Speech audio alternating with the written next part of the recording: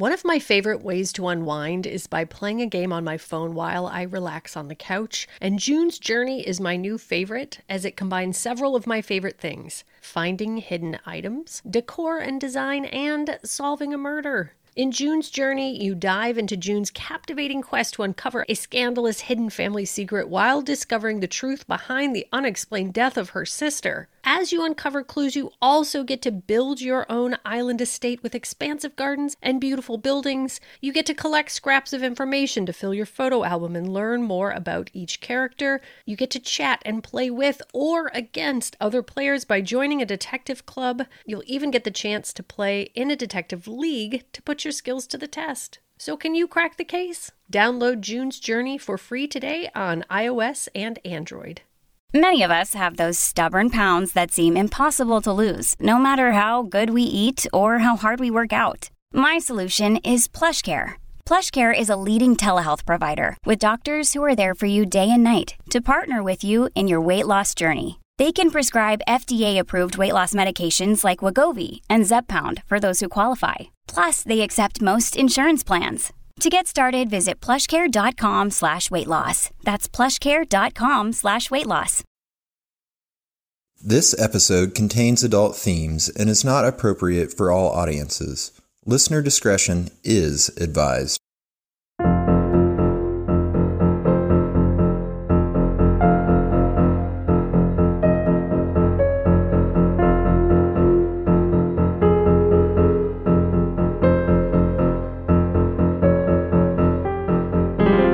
Hello, the world. This is They Will Kill, a true crime podcast. I'm Sadie Eck. And I'm Courtney Eck.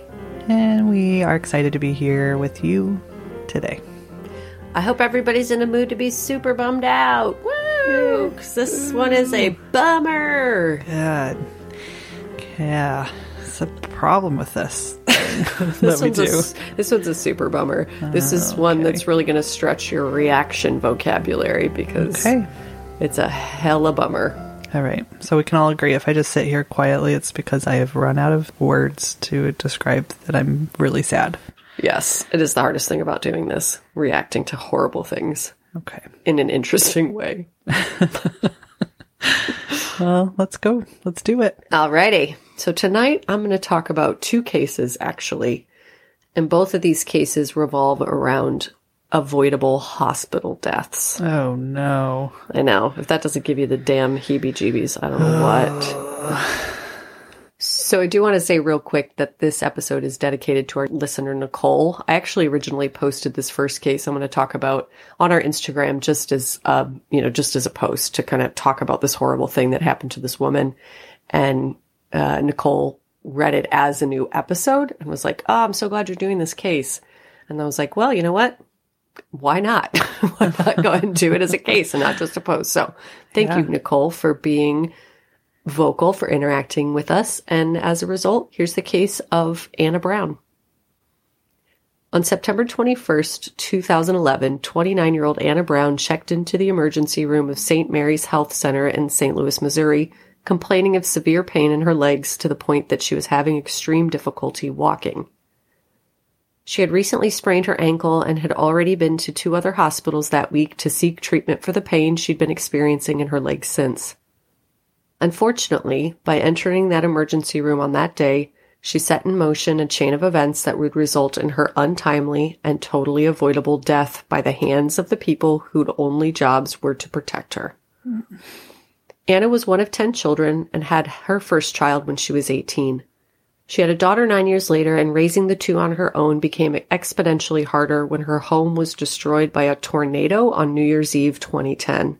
What? I know. That's awful. She was able to relocate, but soon after that, she lost her job at a sandwich shop and all of her utilities were turned off, leaving she and her children living in squalor and struggling to get by. No.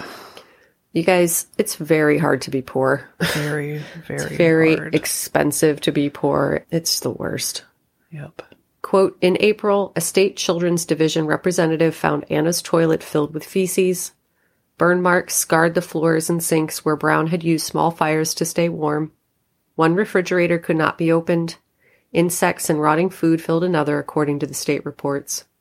Quote, Anna was not lucid and seemed confused as Berkeley police arrested her for paternal neglect. The courts awarded legal custody of the kids to the Children's Division. They told Anna's mother she could have custody of the children, but her daughter Anna would not be permitted to stay with them. Anna was arrested for paternal neglect and her home was condemned. When Anna was released from prison, she had nowhere to go, and so she lived between the streets and 4 homeless shelters over a period of 4 months. Man. I know. Well, and I can understand if she was arrested for abuse, like physical or emotional or mental abuse. I could understand them wanting to keep her from her children, but she was quote unquote neglecting them because she was poor. Right. No, we need to stop punishing people for being poor. Right. And so then to keep her from shelter, right. It's crazy. Where she could maybe go live with her mother, get back on her feet, spend time with her children, it just doesn't make any sense. Mm-hmm. At first, she was allowed to visit her kids at her parents', but her visits were eventually terminated when she told her children they didn't need to listen to their grandparents and called the police to report they were being abused.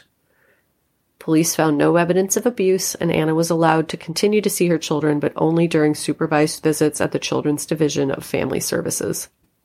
Anna began the process of reuniting with her children and passed 2 drug tests, but refused to take others, questioning why they needed to see more when she'd passed the first ones. Quote, she felt that she had passed them, so there was no point in doing them again, her mother said. The court soon ordered a psychological evaluation for Anna to find out if she had cognitive, developmental, behavioral, or mental illnesses, but it came back inconclusive. The court requested additional tests to see if she'd benefit from medication or a doctor's care, but she refused, not understanding why she needed to take more tests when she'd completed the first round. So it just sounds like she's like, but I already did that. Why do why do you keep asking me to do it again? I already did it. Not understanding it was a different round of tests. Mm-hmm.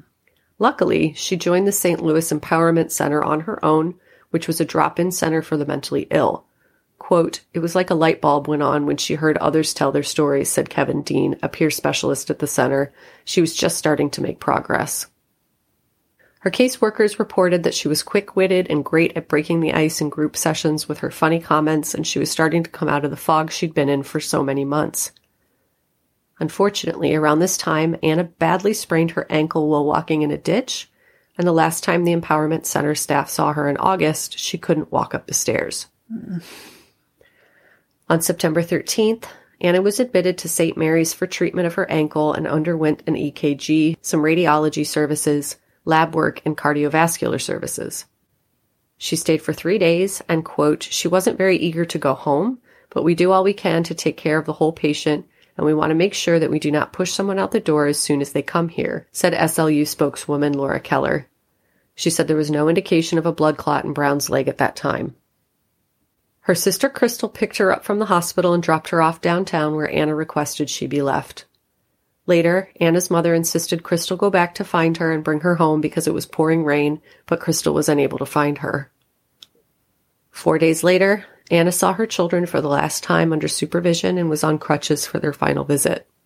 On September 20th, Anna went to St. Louis University Hospital complaining of severe pain in her knee and ankle. They didn't find anything on the x-ray of her knees, so she was given pain medication and released to go home. Anna refused to leave, insisting the hospital take her pain more seriously, and police were finally called around 5 a.m. Anna said she wanted to be transported to a better hospital, but refused to go in an ambulance. She then wheeled herself to a pediatric hospital and asked for care. Man. I know. Doctors said she reported experiencing tenderness in her legs, but said they couldn't treat her as it was a hospital for children. She insisted she still needed treatment, and so an ambulance was called and transported her to St. Mary's. So these are 2 different hospitals, just to be clear. St. Louis University and then St. Mary's, which is where she started. She arrived back at St. Mary's around 11:45 a.m. Her ankle was swollen, and she was given ultrasounds, which came back negative for blood clots.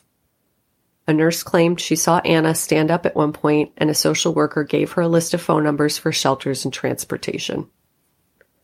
She returned 8 hours later, this time complaining of abdominal pain only. She again refused to let them discharge her, but was discharged at 7 a.m. Around 10 a.m., A police officer was at St. Mary's responding to another call when a security guard approached him and said a woman was claiming she, quote, did not receive adequate medical attention and did not have to leave. The officer found her in a wheelchair outside of the hospital where she claimed she was waiting for a ride. Police said she must remain outside of the hospital or he would arrest her for trespassing. Quote, you can't arrest me. I know my rights. I can't even stand up, Anna yelled, according to police. The officer then claimed he waited 3 hours for a doctor to examine Anna to determine if she was medically well enough to go to jail. What? Yes. What? And I don't know if, she went back into the hospital and then they're like, well, we're going to take you away. But regardless, she sat there for 3 hours. Wow. And so did the police officer. A doctor issued a, quote, fit for confinement report at 12:30 p.m., and Anna was taken into custody. Inspectors later... Go ahead. I know. Like that officer had nothing better to do. Right. Than to sit there for 3 hours. Right. Like, God, give me a fucking break, man. Like, come on. Do you know what you could have done in that time? Maybe researched mental health facilities, researched homelessness crisis, right? Blood clot treatments. Intervened, been a mediator between the hospital and this person who's clearly in distress. Right. What do you need? Can I get you a warm bath? Yeah. Like she's sitting there. She's clearly in pain. She's been in for treatment recently. Right. She's not doing anything wrong. Right. She just won't leave. Well, and the idea that you could trespass in a hospital when you're demanding care is just... Exactly. Bonkers. Like, exactly. Who's to decide? Right. Like, that's the whole purpose. Yeah. And to be arrested for it is... To be arrested. It's fucking bullshit. I'm not happy. No. Right now. No. It gets much worse. Mm-hmm. Inspectors later found that the police reports didn't line up with the report from the county medical examiners in the following ways. Police and medical examiner reports, based on interviews from that day, quote St. Mary's staff as saying Brown did complain of leg pain on her return visit, not just abdominal pain. A St. Mary's nurse told the medical examiner that Brown was still complaining of leg and abdominal pain at 12:40 p.m. Quote, she was advised that she had already been treated and needed to leave the hospital. Police said the doctor's, quote, fit for confinement decision was made at 1:20 p.m., not 12:30 p.m., Police also said Brown yelled, quote, my legs don't work, as they wheeled her after the exam. She reportedly swore at the officers on the way to the station and insisted they produce a wheelchair to wheel her into the jail as she couldn't put any pressure on her legs at that point. Instead of finding a wheelchair to help transport her, police dragged her into the station by her arms. Mm-mm. They listed, quote, suspected drug use as Brown's physical state and, quote, unknown leg pain under medical notes. No. Police then carried her into a cell by her arms and legs, and her condition continued to worsen. Mm-mm. She's seen moaning and moving on surveillance tapes until around 2 p.m., still clearly in a ton of pain. Quote, a dispatcher with East Central Dispatch zoomed a surveillance camera in and out on Brown because it was, quote, difficult to determine if the prisoner was still breathing later due to the pixelation grain on his monitor, police reported. What? Yeah. Wow. Yeah. Okay. So that's, God. Oh, I do your job. I don't have the words. I want to say lots of curse words right now. We have lost so desperately lost track of the whole point of being a human being on this earth in this country, right? It's to take care of each other. It's to make sure that we as a society stay safe and productive, and police are employed to take care of, to make us safe. Hospitals are employed to make us healthy. And why do you think that you have to punish people? You know? Right. It's unbelievable. Unbelievable. Even if she had shot a bunch of people in the hospital, but was in some kind of distress as a prisoner, you still have to make sure she's alive. Right. Right? Yes. You just got to get up and walk in the room and check if she's breathing. I don't. Zoomy. Oh, can't tell. Just 15 minutes later, a jail worker found her unconscious and unresponsive. Responders tried to revive her with a defibrillator and CPR, and she was rushed back to St. Mary's by ambulance. Medics were unable to revive Anna, and just hours after being determined fit for confinement, Anna Brown was pronounced dead. Ugh, God. I mean, like, seriously, what the fuck? A conversation was recorded between the fire chief and an officer as they packed up the emergency equipment in Anna's cell. Quote, "We got a fit for confinement on her a half an hour ago. I mean, literally a half hour ago we brought her in here." "Where at?" Hogan asked. "St. Mary's." "What was, any problems at all?" "No, they thought she was a drug seeker." "Well, that could very well be, and that's a shame." Police Chief Major Roy Wright defended the officers, saying, quote, "A lot of times people don't want to stay in jail and will claim to be sick," he said. "We depend on medical officials to tell us they're okay." Fair. That's a fair point. Similarly, the dispatch manager said, quote, "It's not unusual to have someone lay there lethargic," he said.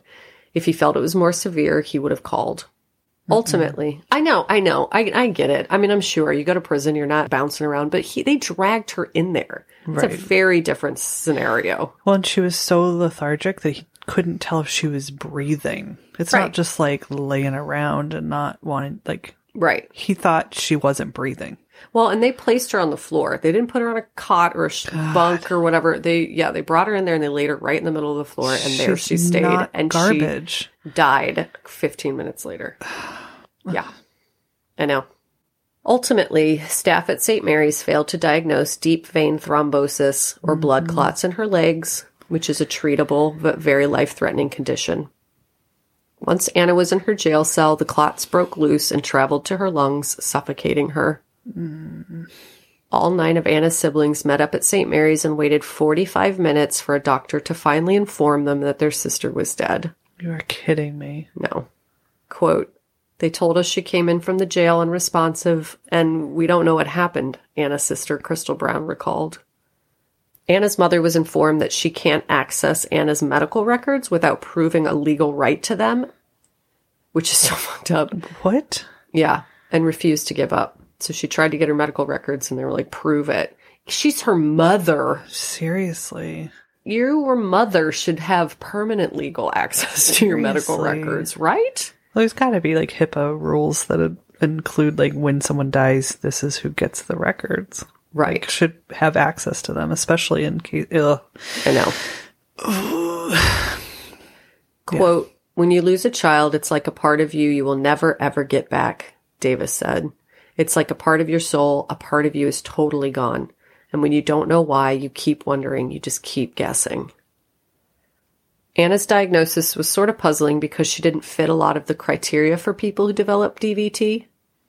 Generally, people are immobile, but Anna was on the move constantly due to her houselessness. Factors that could have led to the blood clots were her weight and the ankle trauma, obviously being the big contributing factor. Quote, "The body responds to trauma by revving up the coagulation system to prevent the individual from bleeding to death from the trauma," Dr. Samuel Goldhaber said. "But half the time, DVT is silent and there are no symptoms whatsoever."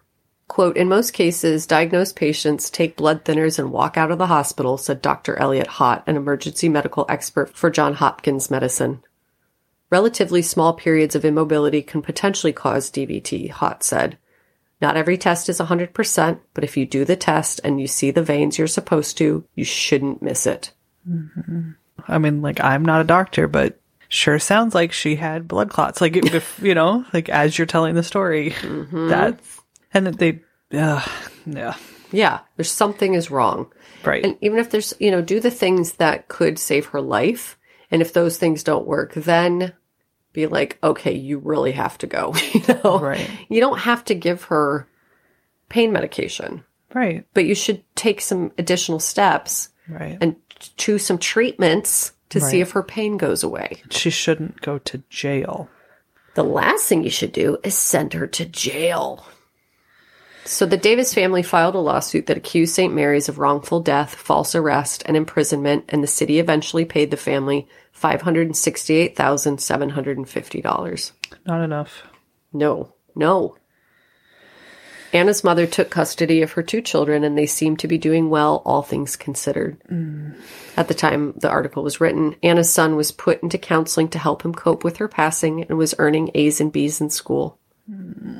Her daughter would often kiss the photo of her mother on a T-shirt that her grandmother wore. And that is the first story, the story of the fucking psychotic, awful, preventable, abusive death of Anna Brown. That's so awful. So awful. I don't know. Yeah. I don't know. And I know. Fix things, man. Yeah, we gotta fix things, man. So the next story is the equally, maybe even more horrifying story of Edith Rodriguez. In the middle of the night on May 9th, 2007, Jose Prado brought his girlfriend, 43-year-old Edith Rodriguez, to the emergency room of Los Angeles' Martin Luther King Jr. Harbor Hospital. She was in severe distress and complaining of stomach pain. Edith had been to the ER 3 times in 3 days for her pain and had previously been discharged with pain medication. On this occasion, video cameras show Edith on the floor in the fetal position, kicking her feet in agony and vomiting blood while 6 staff members watched or walked around her without offering any medical assistance. You are kidding me. Vomiting blood. What is happening? At one point, the janitor mopped up her blood while she continued to screaming and writhing on the floor. What? Yes. Quote, staff members walked past the patient or worked to clean the floor next to her without interacting with her. What? One staff person was observed sitting behind the financial registration window and had a view of the patient in the lobby. Wow. She just sat there. Why is this happening? It's like a horror show. Yes. It's a horror show. It's really like a, what? Yeah. Yeah, it's like American in a horror show. Yeah. Like this is something that what's that one called? American Horror Story. Yes. This is an episode from that. Yeah, what or like is going on? A bad dream where everyone's just ignoring you while you're very clearly dying in a hospital on the floor. Right. Wow. At 1:30 a.m., when Rodriguez was, quote, kicking with her feet on the floor, 2 staff members looked at the patient and then walked back through the door to an area within the ER. When it became clear to Jose that Edith was not going to receive help and was getting worse, he called 911 to seek additional help. Oh, no. He begged them to send someone to help her and was told repeatedly that they can't send emergency services to a hospital because she would just be taken to a hospital. Wow. 911, state emergency. Bueno, ¿habla español? Okay. Oiga. Hold on a moment. Un momento. Hold on.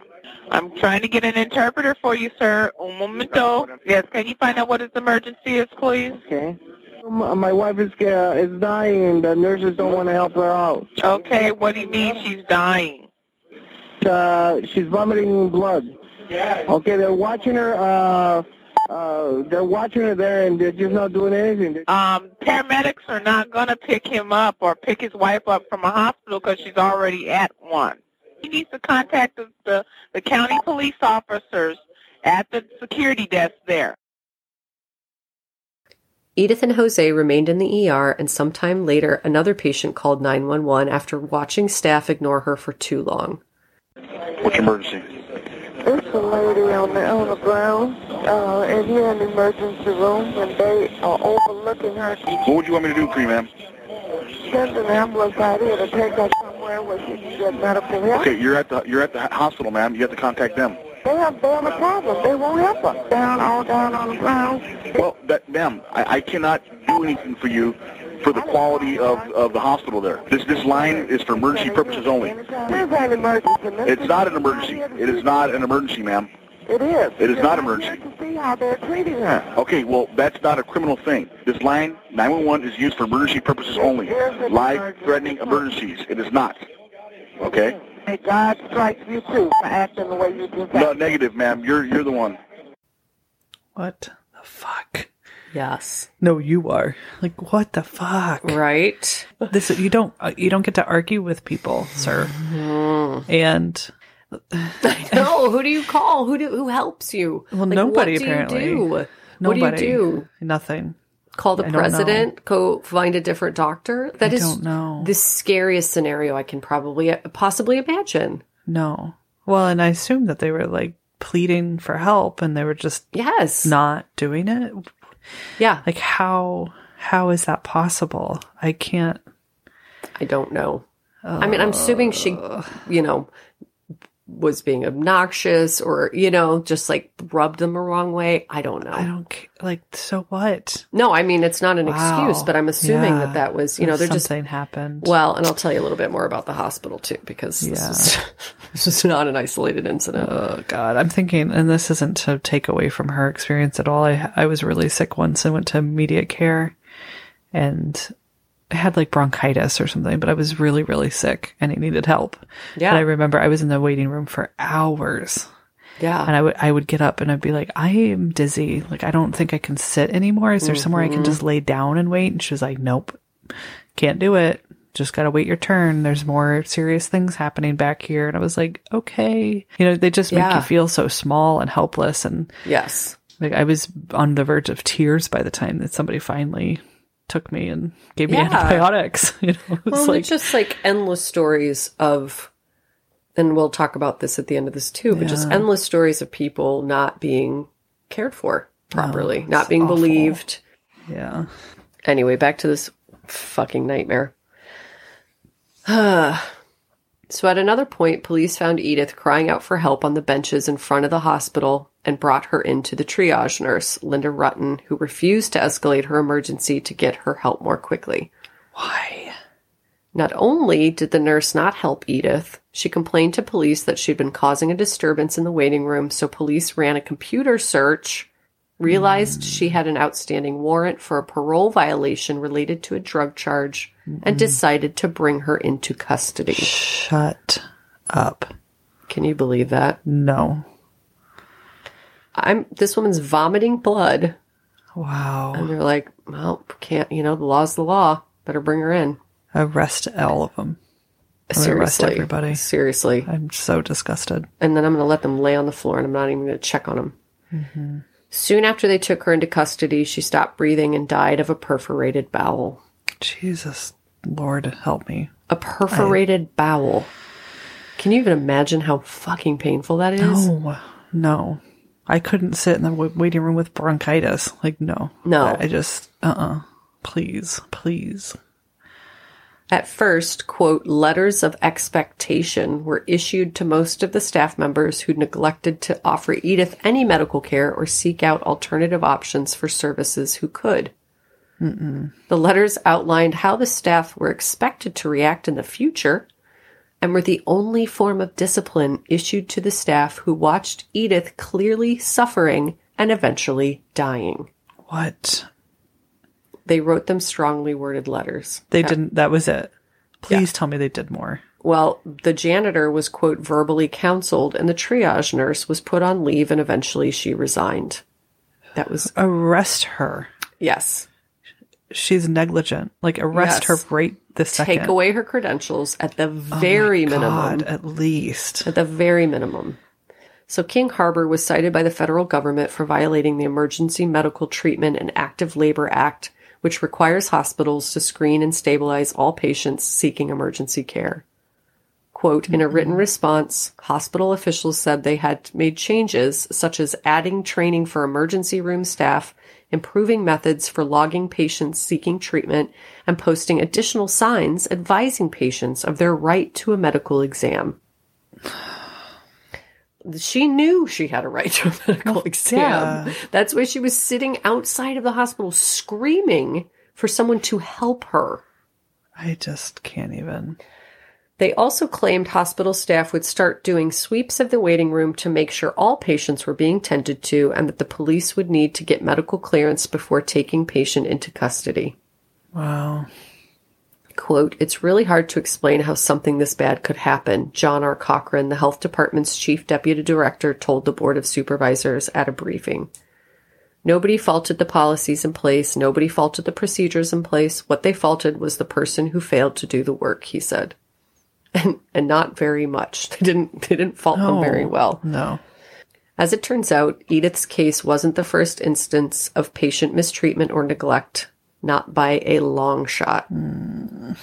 For the 3.5 years before Edith made her fatal trip to the King Harbor emergency room, the hospital had closed its trauma center, disciplined hundreds of workers, slashed services significantly, and reduced its inpatient beds from 200 to just 48. Wow. Because they couldn't get it together. So they just kept reducing the number of services that they were allowed to perform because they were performing them so terribly. Wow, that's terrifying. Right?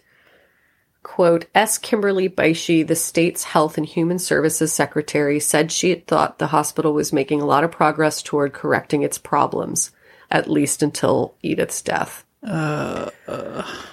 Quote, we are also taken aback by the recent incidences at MLK Harbor, Beishy said. It does call into question the extent to which meaningful progress has been in fact made. Right.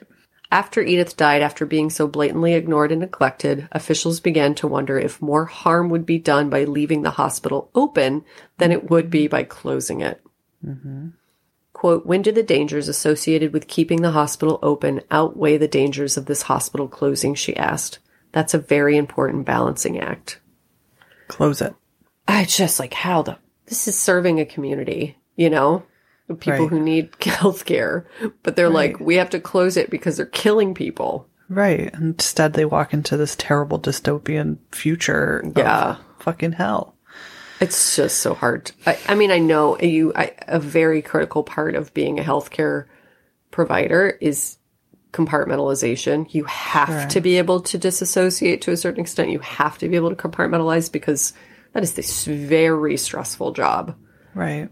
But I still think that is just level 90 crazy compartmentalization to just be able to just sit there and stare at a person who's clearly dying on your floor. And not even like come over and give her some ice or something, you know? No, it's awful. Well, and like so bad that other people are calling 911. Right. Like it's so bad. Right. That's not normal. That's not okay. No. So this story does have a bit of a happy ending for once, and poor Edith's death was not for nothing. Thank God. Thank God. So historically, the Martin Luther King Jr. Hospital was opened as a response to the 1965 Watts riots, which occurred as a result of lack of services and resources in the historically low-income area. Mm-hmm. Quote, they needed jobs and they needed medical facilities in this area, said Alice Harris, a longtime Watts resident, who added that several children died from asthma-related symptoms simply because the closest medical care facility was too far away. Oh, no. Quote, if you want to kill a community, kill the medical care. That kills the community. Yeah. Initially, the hospital was a huge step forward for the suffering community who could finally seek medical attention in their own neighborhood instead of having to travel by ambulance to Torrance to receive treatment. But by the 2000s, the stories of the horrors of the once great hospital began to emerge and residents began to refer to the establishment as, quote, Killer King. Edith's death was the last straw for the rapidly declining hospital, and it was closed in 2007. And when I was researching this case, the LA Times did a huge series on the hospital. So they really exposed what was going on in there. It was, thank God for journalists, man. Seriously. Quote, with the city closing it, it looked as if Martin Luther King had died again, Alice Harris said. That really hurt. It would. I mean, it's like all these residents are suffering and dying and not being taken seriously and not receiving the care they need. And then you just close the hospital, you know? Mm-hmm. You're like, well, then you just don't get a hospital. Luckily, 8 years after Killer King was taken down, Watts received a new, smaller, but state-of-the-art hospital on the same campus the previous one had operated on. Quote, Dr. Mitchell Katz, director of Los Angeles County Department of Health Services, said the new MLK hospital is, quote, built on a completely different model than the old hospital. It's also one that was inspired by Obamacare. Quote, under the Affordable Care Act, one of the things that was recognized is that if you want to expand access, you have to also bring down the cost of health care, Katz said. The best way to do that is to provide people with the care they need in the right place at the right time. The new facility offers preventative care and services about 950 residents per day. Wow. Quote, "We got something that Beverly Hills doesn't have," Alice Harris said. "They don't have nothing that big and nothing that pretty." No. Oh. Edith's family also received a $3 million settlement from the hospital after her death. May the poor, tortured thing rest in peace. Oh, it should have been like 300 million, but I know. take it. I know. Poor thing. Poor thing. It is one of the scariest things I've ever heard, I think, honestly. I mean, you think about the terror of being alone and, you know, being and dying or being murdered or something, and you have no way to get help, but you're like, well, you know, this, I did my best and this is the end. But then to be able to get to the place that is designed to save your life and to die there under those circumstances is not even die there, to be brought to, like, to be arrested. Well, yes. Again. Like, yes. Like, you're laying there, you're like, I'm obviously dying. I know I am dying. And the police are like, you have to come with us, ma'am. You have... Yeah. What? The dispatcher is like, no, you are. Oh my God. I just can't. No. It never should have. Those poor people. No. And the trauma of being the other people there that I can't do anything. And her poor boyfriend. Oh, God. So how often do people die of preventable deaths in hospitals? A lot. A lot. In 2016, researchers from Johns Hopkins Hospital published the results of a comprehensive study on medical errors, which estimated that medical errors result in 250,000 deaths each year. Mm-hmm. The Hopkins study was published May 3rd, 2016 in the BMJ. This estimate ranks medical malpractice as the third leading cause of death in the United States behind heart disease and cancer. Wow. Third. That's astonishing. Isn't it? Yep. I thought it would be like 75th or something. Third. No. So then this next bit is just verbatim from Gash Law website. If you were to ask most medical professionals whether they consider themselves racist and whether racism affects how they treat their patients, they would most likely tell you racism plays no role in their medical practice. Multiple recent studies have shown subtle forms of racism that physicians, particularly white doctors experiencing professional burnout, exhibit toward Black and African American patients. These issues include a perception of Black patients as having higher pain tolerance and being more likely to engage in drug-seeking behaviors. Mm-hmm. The combination of those prejudices may lead physicians to not listen when African American patients complain of serious medical symptoms. This bias means that fewer Black patients receive proper referrals for early testing related to heart conditions. It can also lead to unnecessary physical suffering that can exacerbate other medical conditions when physicians won't prescribe adequate pain management. The Harvard Medical Practice Study found, quote, there were significant differences between hospitals that serve a predominantly minority population and other hospitals. That is, Blacks were more likely to be hospitalized at institutions with more adverse events and higher rates of negligence. So adverse events, obviously meaning they go in and they don't come out. Right. According to a 2002 study by the National Academy of Sciences Institute of Medicine, quote, a consistent body of research demonstrates that U.S. racial and ethnic minorities are less likely to receive even routine medical procedures and experience a lower quality of health services. Mm-hmm. The Agency for Healthcare Research and Quality, a division of the U.S. Department of Health and Human Services, found, quote, Blacks received poorer quality of care than whites in 43% of the core measures, and, quote, disparities in quality and access to care are growing wider in the Hispanic population. Mm. Racial and ethnic minorities are uninsured more often than non-Hispanic whites, a status that frequently results in less adequate care. A study by the Robert Wood Johnson Foundation found that compared with the insured, those without health coverage who are hospitalized are more likely to receive fewer services, experience second-rate care, and die in the hospital. It's so awful. I know. And the hospital location with the highest proportion of negligent adverse events was the emergency department, where people without health insurance often go for primary care. Mm-hmm. And so, bottom line, you are all going to die of hospitals. Can you believe that shit? Well, I mean, yes and no. I can't. I'm unfortunately, I have to say yes, because our healthcare system is so fucked. Yes. And our systemic racist problem is so fucked up. And, yes.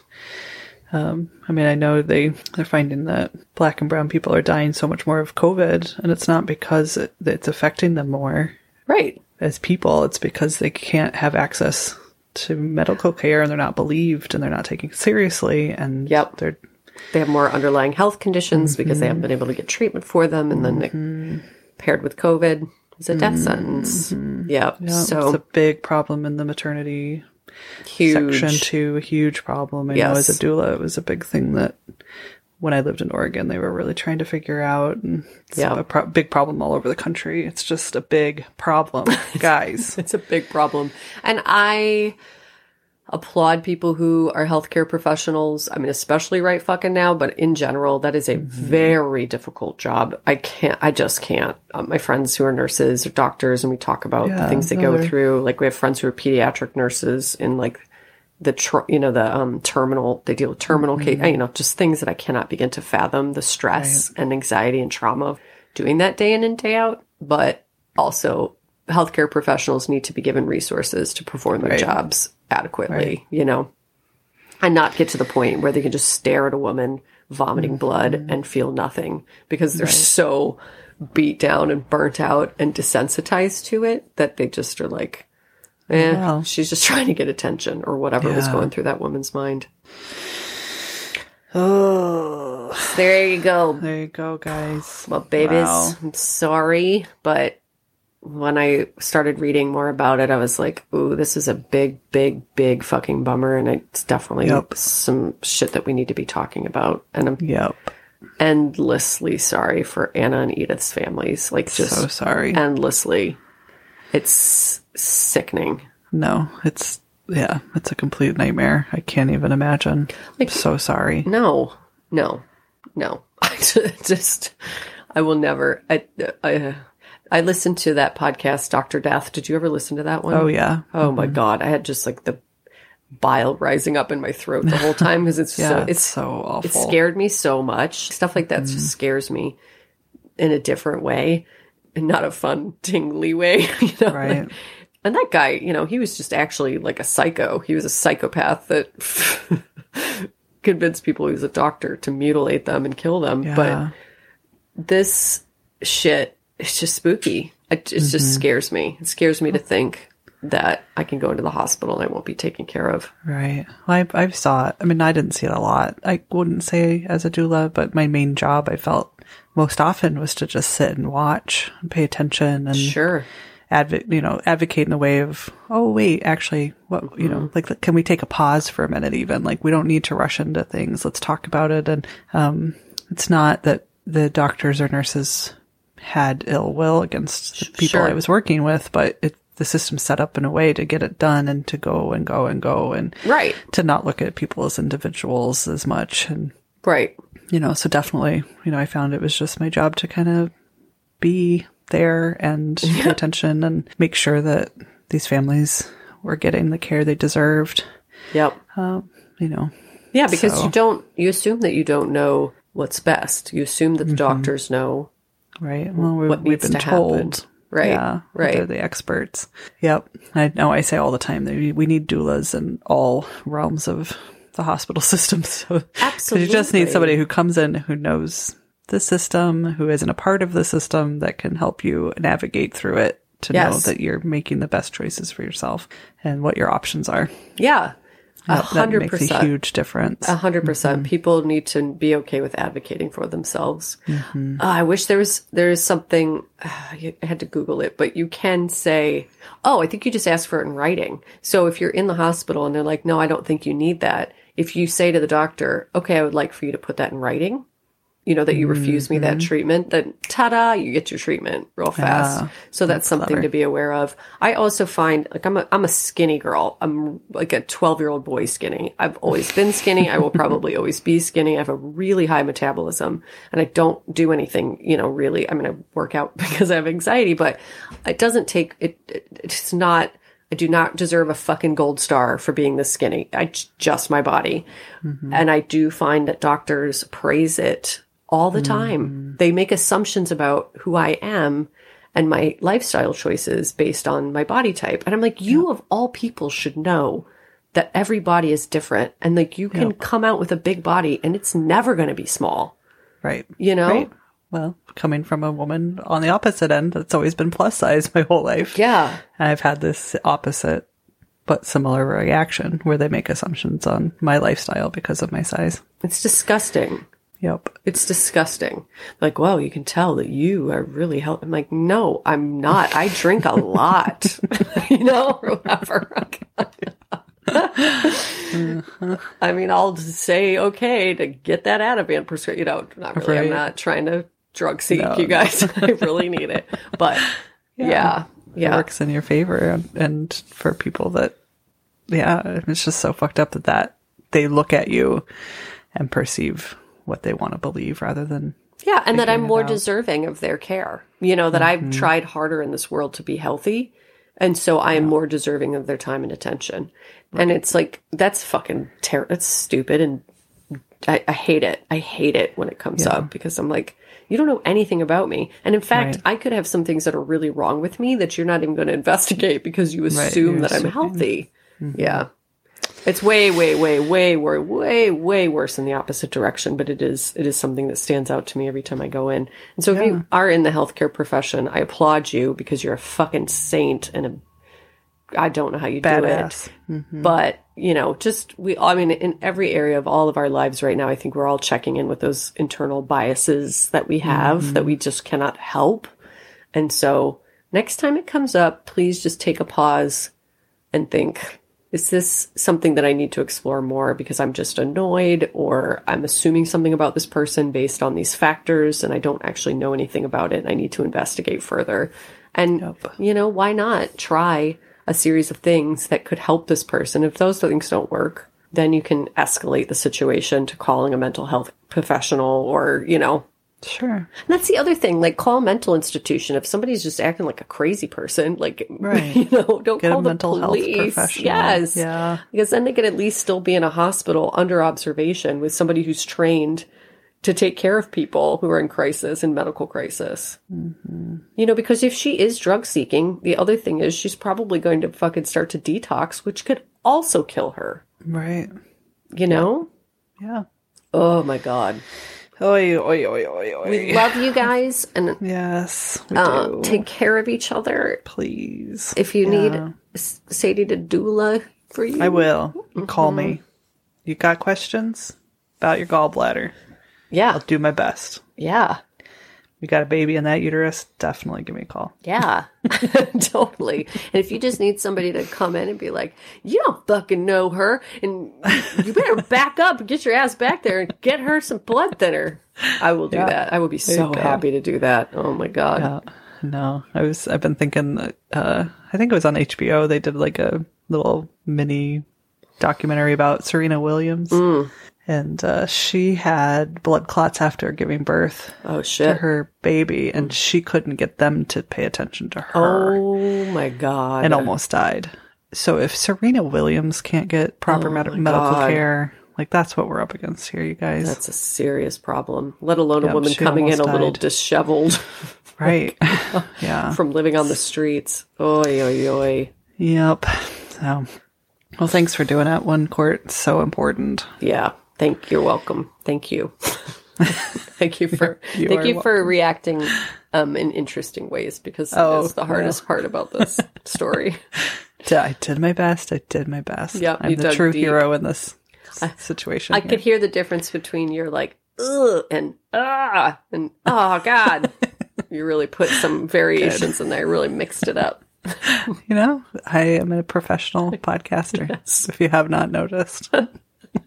I would. I've been training for this my whole life. That's right. For 6 months. Yeah.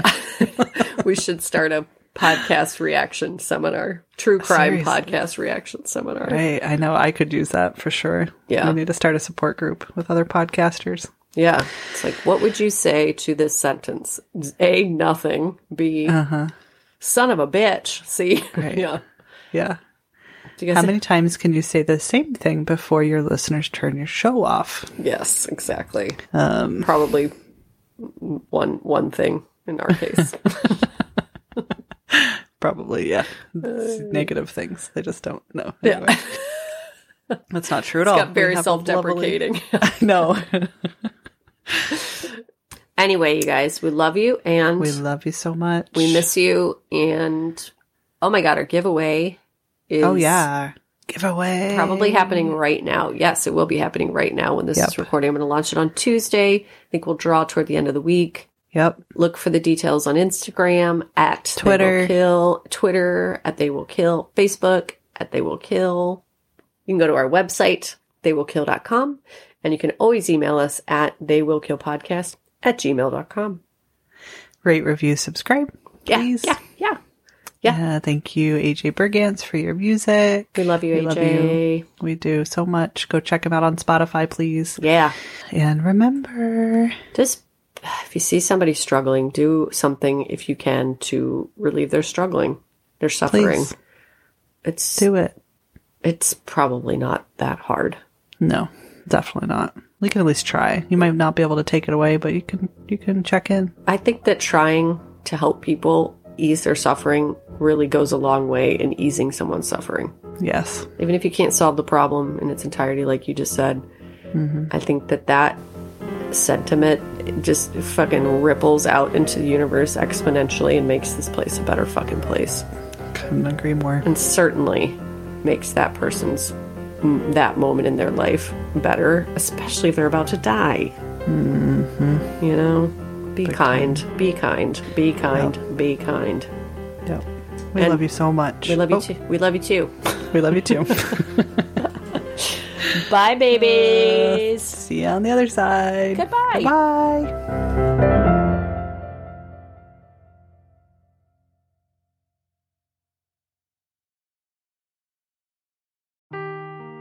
Seeking the truth never gets old. Introducing June's Journey, the free-to-play mobile game that will immerse you in a thrilling murder mystery. Join June Parker as she uncovers hidden objects and clues to solve her sister's death in a beautifully illustrated world set in the Roaring '20s. With new chapters added every week, the excitement never ends. Download June's Journey now on your Android or iOS device, or play on PC through Facebook Games.